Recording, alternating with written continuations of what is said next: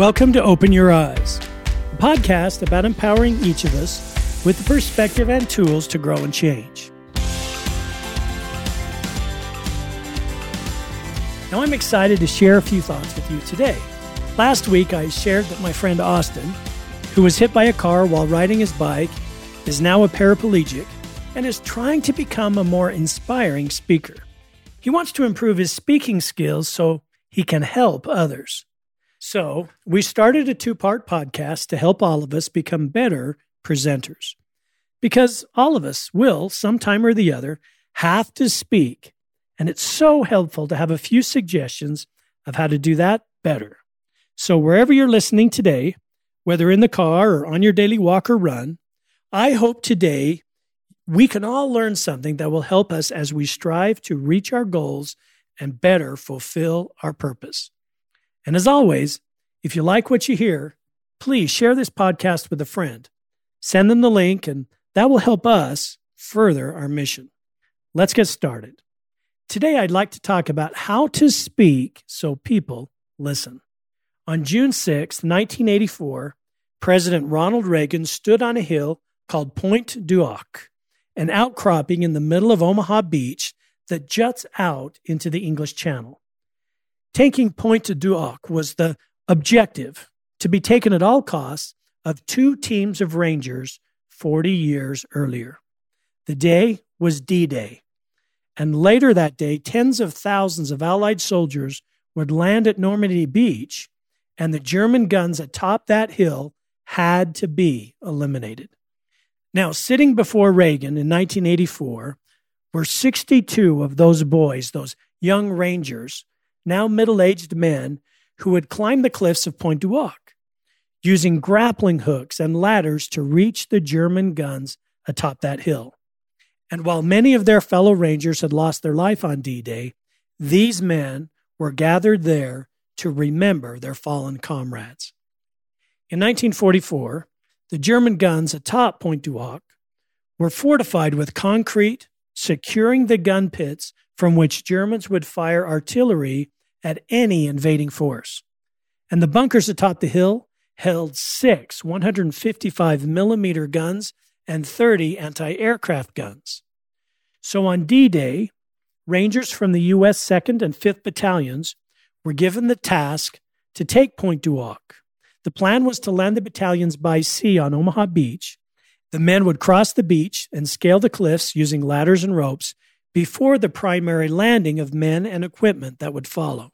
So at 7:10 a.m., the Rangers assault force was carried ashore in 10 landing craft. Before they even got near the shore, one landing craft was sunk, with all its occupants being drowned in the choppy waters.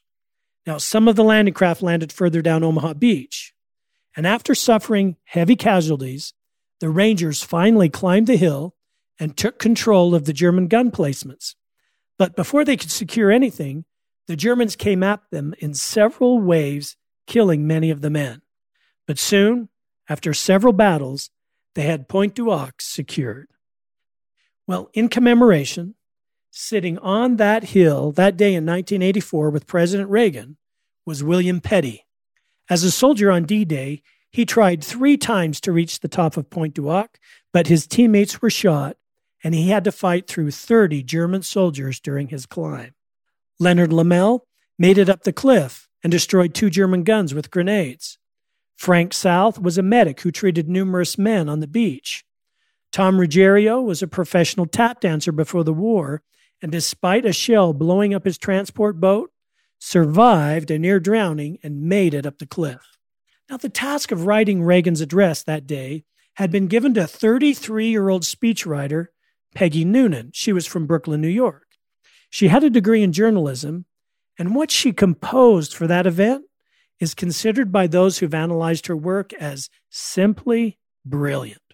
For sheer oratorical elegance, historian Douglas Brinkley wrote, it would become one of the most inspirational presidential speeches ever delivered. Now, Noonan, who had been at the White House about 3 months, had never met the president, but she adored Ronald Reagan, had a keen sense of the drama of the day, and gave Reagan words with which to speak so people then and later would listen. A speech is a soliloquy, she would write later, part theater, part declaration. It is also poetry, cadence, rhythm, and imagery. Now, in preparing for the speech, she said she spent days pacing around the Washington Monument. She read the book The Longest Day, and at one point during her pondering, she said she had a revelation. It's when she heard that the 62 men would be seated directly in front of Reagan. She was inspired and changed everything about her speech. She decided Reagan would speak directly to those men. So at the bottom of page 2 of her typed draft, the sentence, "We have here today some of the survivors of the Battle of Pointe du Hoc and some of the Rangers who took these cliffs," it's crossed out. And handwritten over it in her printed script are these words, "These are the boys of Pointe du Hoc." And that line became famous. On the day of the speech, Reagan stood before a French-built stone monument constructed atop the old German bunker. The Rangers, in dark blazers, gray slacks, and business suits, stood and saluted when Reagan stepped to the lectern. Reagan returned their salute. It was an inspiring moment. Now, Noonan watched on TV in her office in Washington, and Reagan delivered her words perfectly. 40 years ago at this moment, Reagan said, the air was dense with smoke and the cries of men, and was filled with the crack of rifle fire and the roar of cannon. Reagan continued, free nations had fallen. Jews cried out in the camps. Millions cried out for liberation. Europe was enslaved, and the world prayed for its rescue. And here the rescue began. Behind me is a memorial that symbolizes the Ranger daggers that were thrust into the top of these cliffs, Reagan said, glancing over his shoulder. And before me, he said with a pause, are the men who put them there. These are the boys of Pointe du Hoc, he said, stopping as the applause rose from the crowd. These are the men who took the cliffs. These are the champions who helped free a continent. And these are the heroes who helped end a war. At the end of his speech, Reagan used Noonan's closing inspired lines to pay tribute to the Ranger dead. Strengthened by their courage, he said, heartened by their valor, and borne by their memory, let us continue to stand for the ideals for which they lived and died. There were tears in the eyes of the old soldiers. The speech only lasted about 14 minutes. The nation listened, and afterward, Reagan and the First Lady shook hands with the Rangers, and that speech would go on to be known as one of the most inspiring in modern-day presidential history. Now, I've walked from the water's edge on Normandy Beach to the cliffs of Pointe du Hoc, and when you're there, what strikes you is the huge distance these men had to cover, all the while being exposed to immense and intense enemy fire. The sheer bravery of these men stirs emotion within you. Who more than self their country loved, these men gave their lives for country on a foreign shore. It is inspiring, to say the least. And I walked among the grave markers in the cemetery atop the hill at Normandy and was awed by the experience. Noonan wrote, and Reagan spoke, and people listened. Reagan and Noonan set aside the fact that Reagan was running for re-election.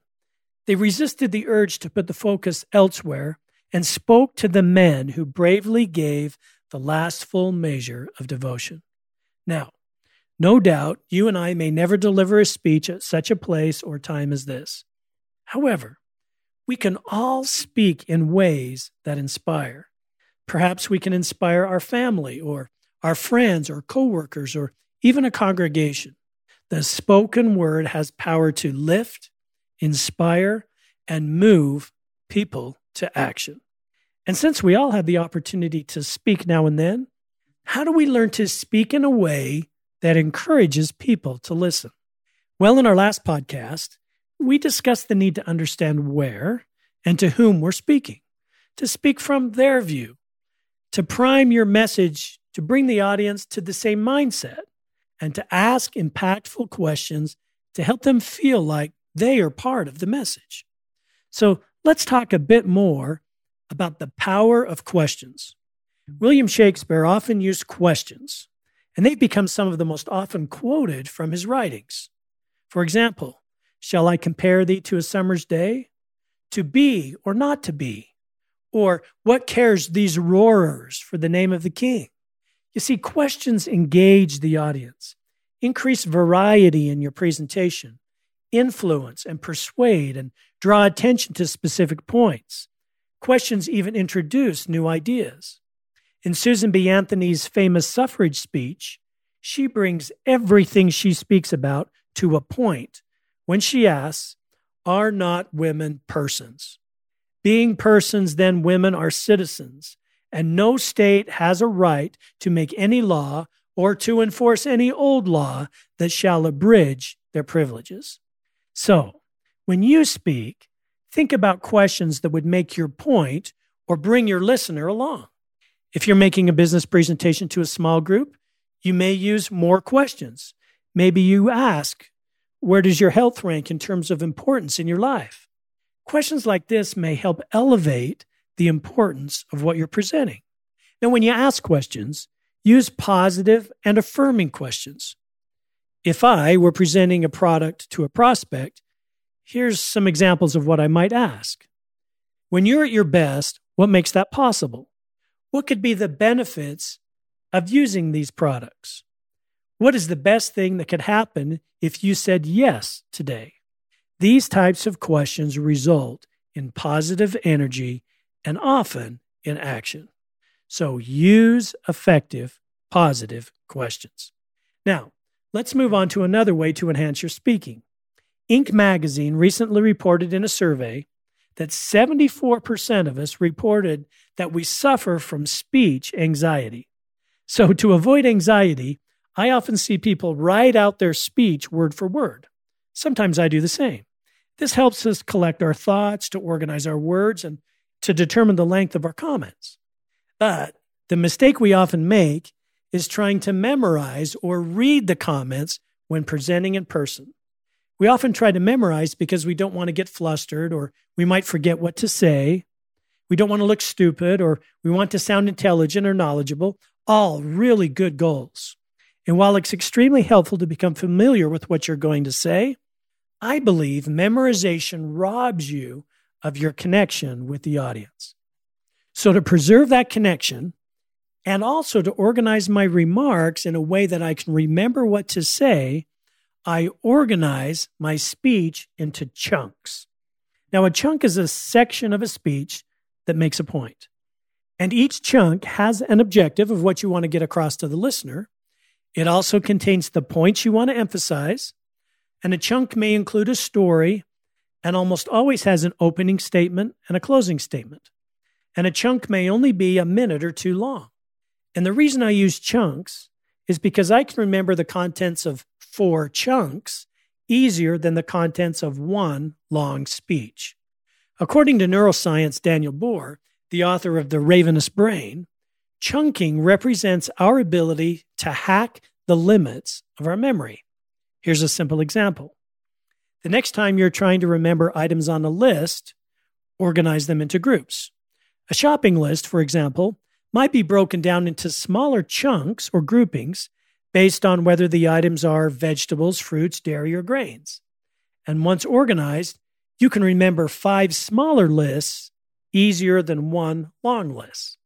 And the same works when you're speaking. Put your speech into chunks. Now, recently, I spoke about the concept of a belief window. And here are the chunks I used. Chunk number 1, my opening priming statement. Chunk 2, a story of Coach Sweeney. Chunk 3, the concept that we all have a belief window and what it is. 4, how misconceptions on your window affect you. 5, how to change your belief window. And 6, my personal story and close. And I just learn each chunk. Now you may ask, what if you forget what chunk comes next? Well, at the end of each chunk, I make a closing statement that ties to the next chunk. So you automatically link the chunks together. Now, many great speakers refer to notes to help them move through a speech more economically, and that's fine. Too often we worry what people will think if we refer to notes. Well, who cares?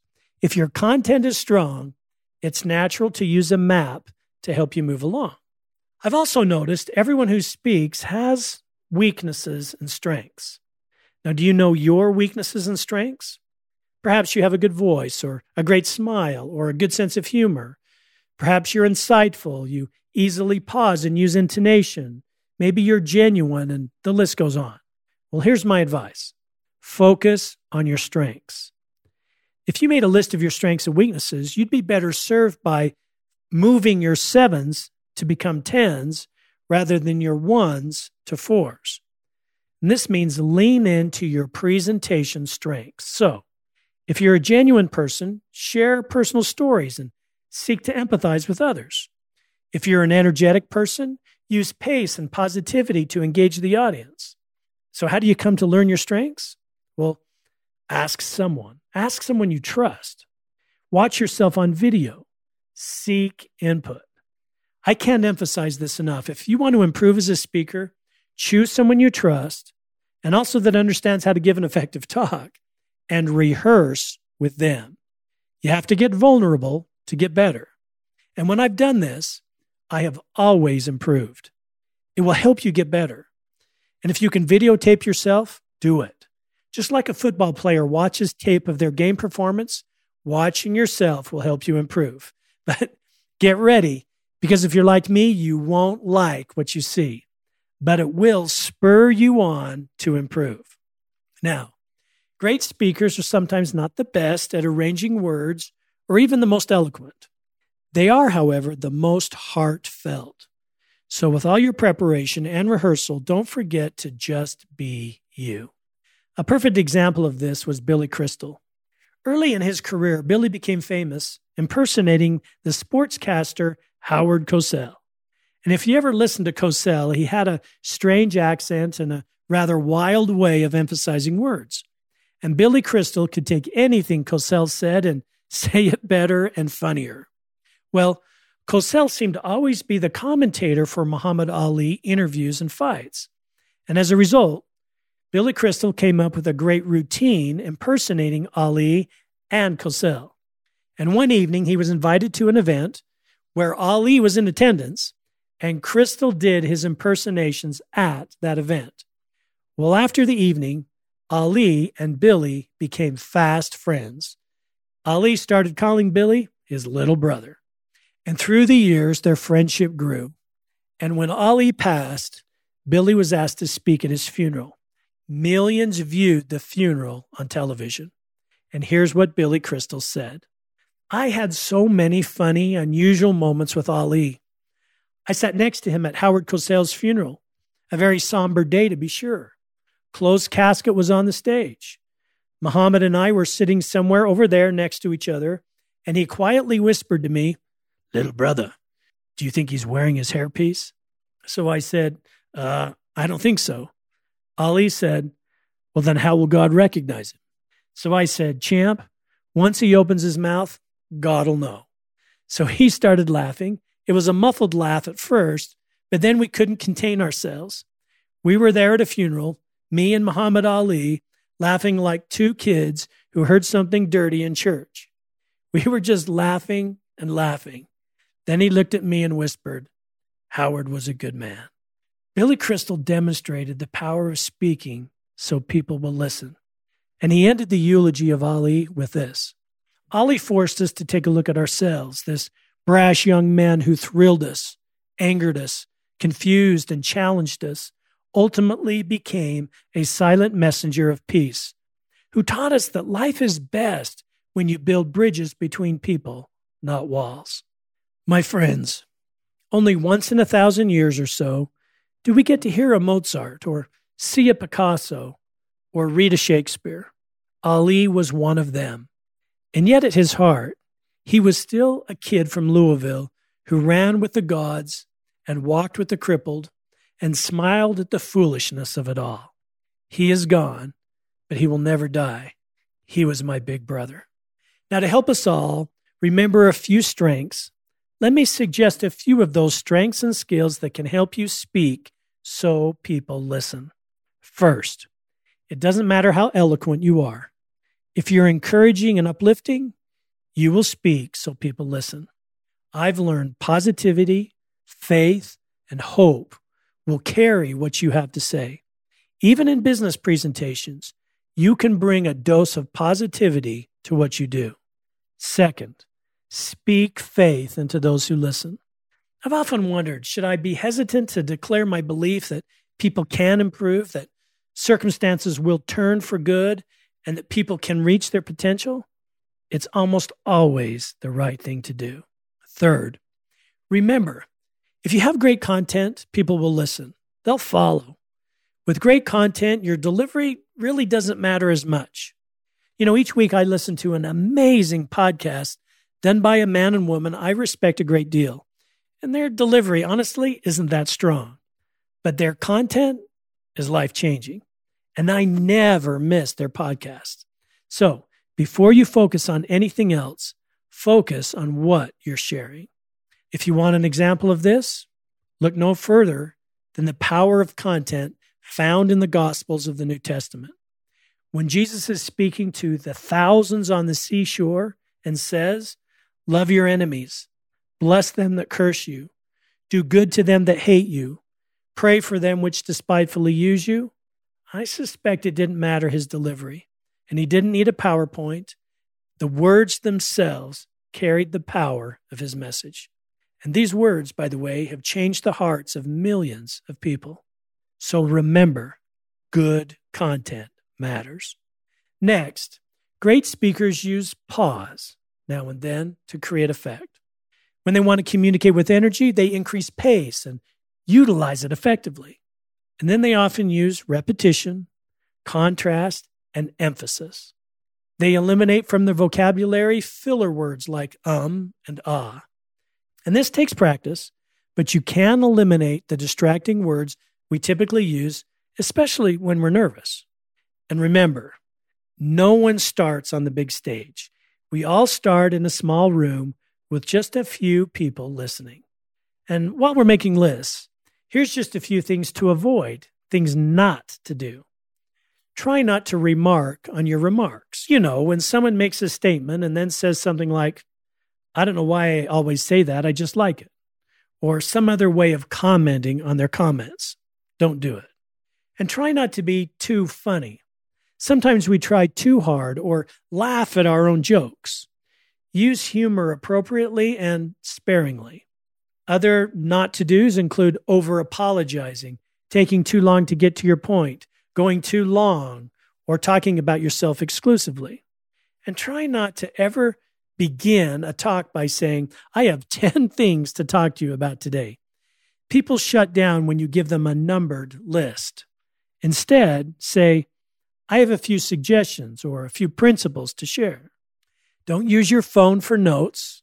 It gets really distracting. Dial up your energy level and smile. Smile a lot. And people often ask, "What do I do with my hands when I speak?" Well, I have 2 rules. Don't overuse them and don't underuse them. And last, remember, like anything, becoming a great speaker takes practice, work, and the pursuit of excellence. Now, all of us have listened to speeches that have changed our life. I've had college professors who inspired me to change my profession, to believe in myself, or caused me to act. I've had church ministers who have inspired me to pray or serve as a missionary and try to be a better person. I've had speakers that simply made me feel good about life, who I was, and where I lived. You can have this kind of impact through your speaking. A few of my favorite speeches were those given at the funeral of President Reagan. After his death, following a 10-year battle with Alzheimer's, Reagan's casket remained in state at the Capitol Rotunda for about 36 hours. And before it was taken to the National Cathedral, Nancy, his wife, wearing a black suit, walked slowly up the cathedral steps, ran her hand over the American flag covering the casket, and then she and members of the Reagan family waited at the bottom of the Capitol's western steps while Army howitzers fired a 21-gun salute, and the casket was carried down to a waiting hearse to the strains of the military band. Standing under an umbrella, Nancy Reagan held her right hand over her heart as the casket was placed in the hearse. At the funeral service, Margaret Thatcher would speak and would say, "Ronald Reagan embodied another great cause, what Arnold Bennett once called the great cause of cheering us all up. His politics had a freshness and optimism that won converts from every class and every nation, and ultimately from the very heart of the evil empire. Yet, his humor often had a purpose beyond humor. In the terrible hours after the attempt on his life, his easy jokes gave reassurance to an anxious world. They were evidence that in the aftermath of terror and in the midst of hysteria, one great heart, at least, remained sane and jocular. He was truly grace under pressure. And perhaps his humor signified grace of a deeper kind. Ronnie himself certainly believed that he had been given back his life for a purpose. As he told a priest after his recovery, "Whatever time I've got left now belongs to the big fella upstairs." At the funeral, George H. Bush said, "Ron left me a note when I became president, at the top of which said, 'Don't let the turkeys get you down.'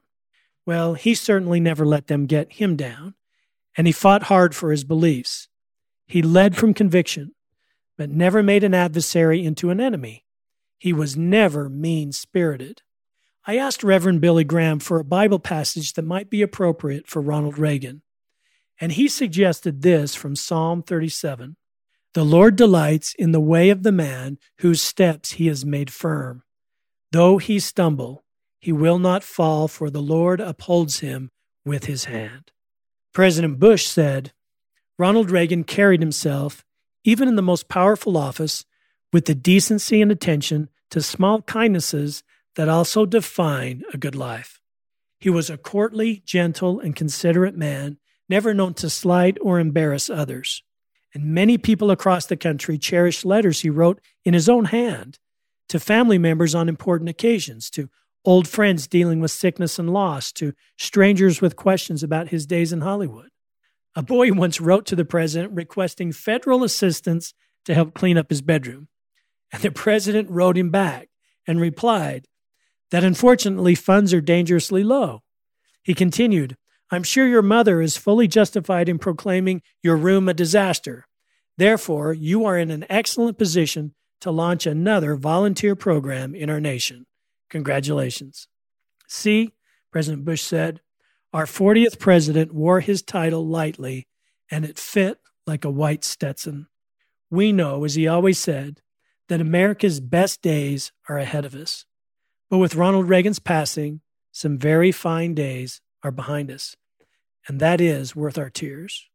In the end, through his belief in our country and his love for our country, he became an enduring symbol of our country. All of us can learn to speak so people listen.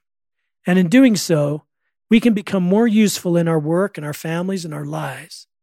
And in that speaking, you don't need to be perfect, but just try to be a bit better each time you get the chance. So as we end today, let me talk directly to Austin.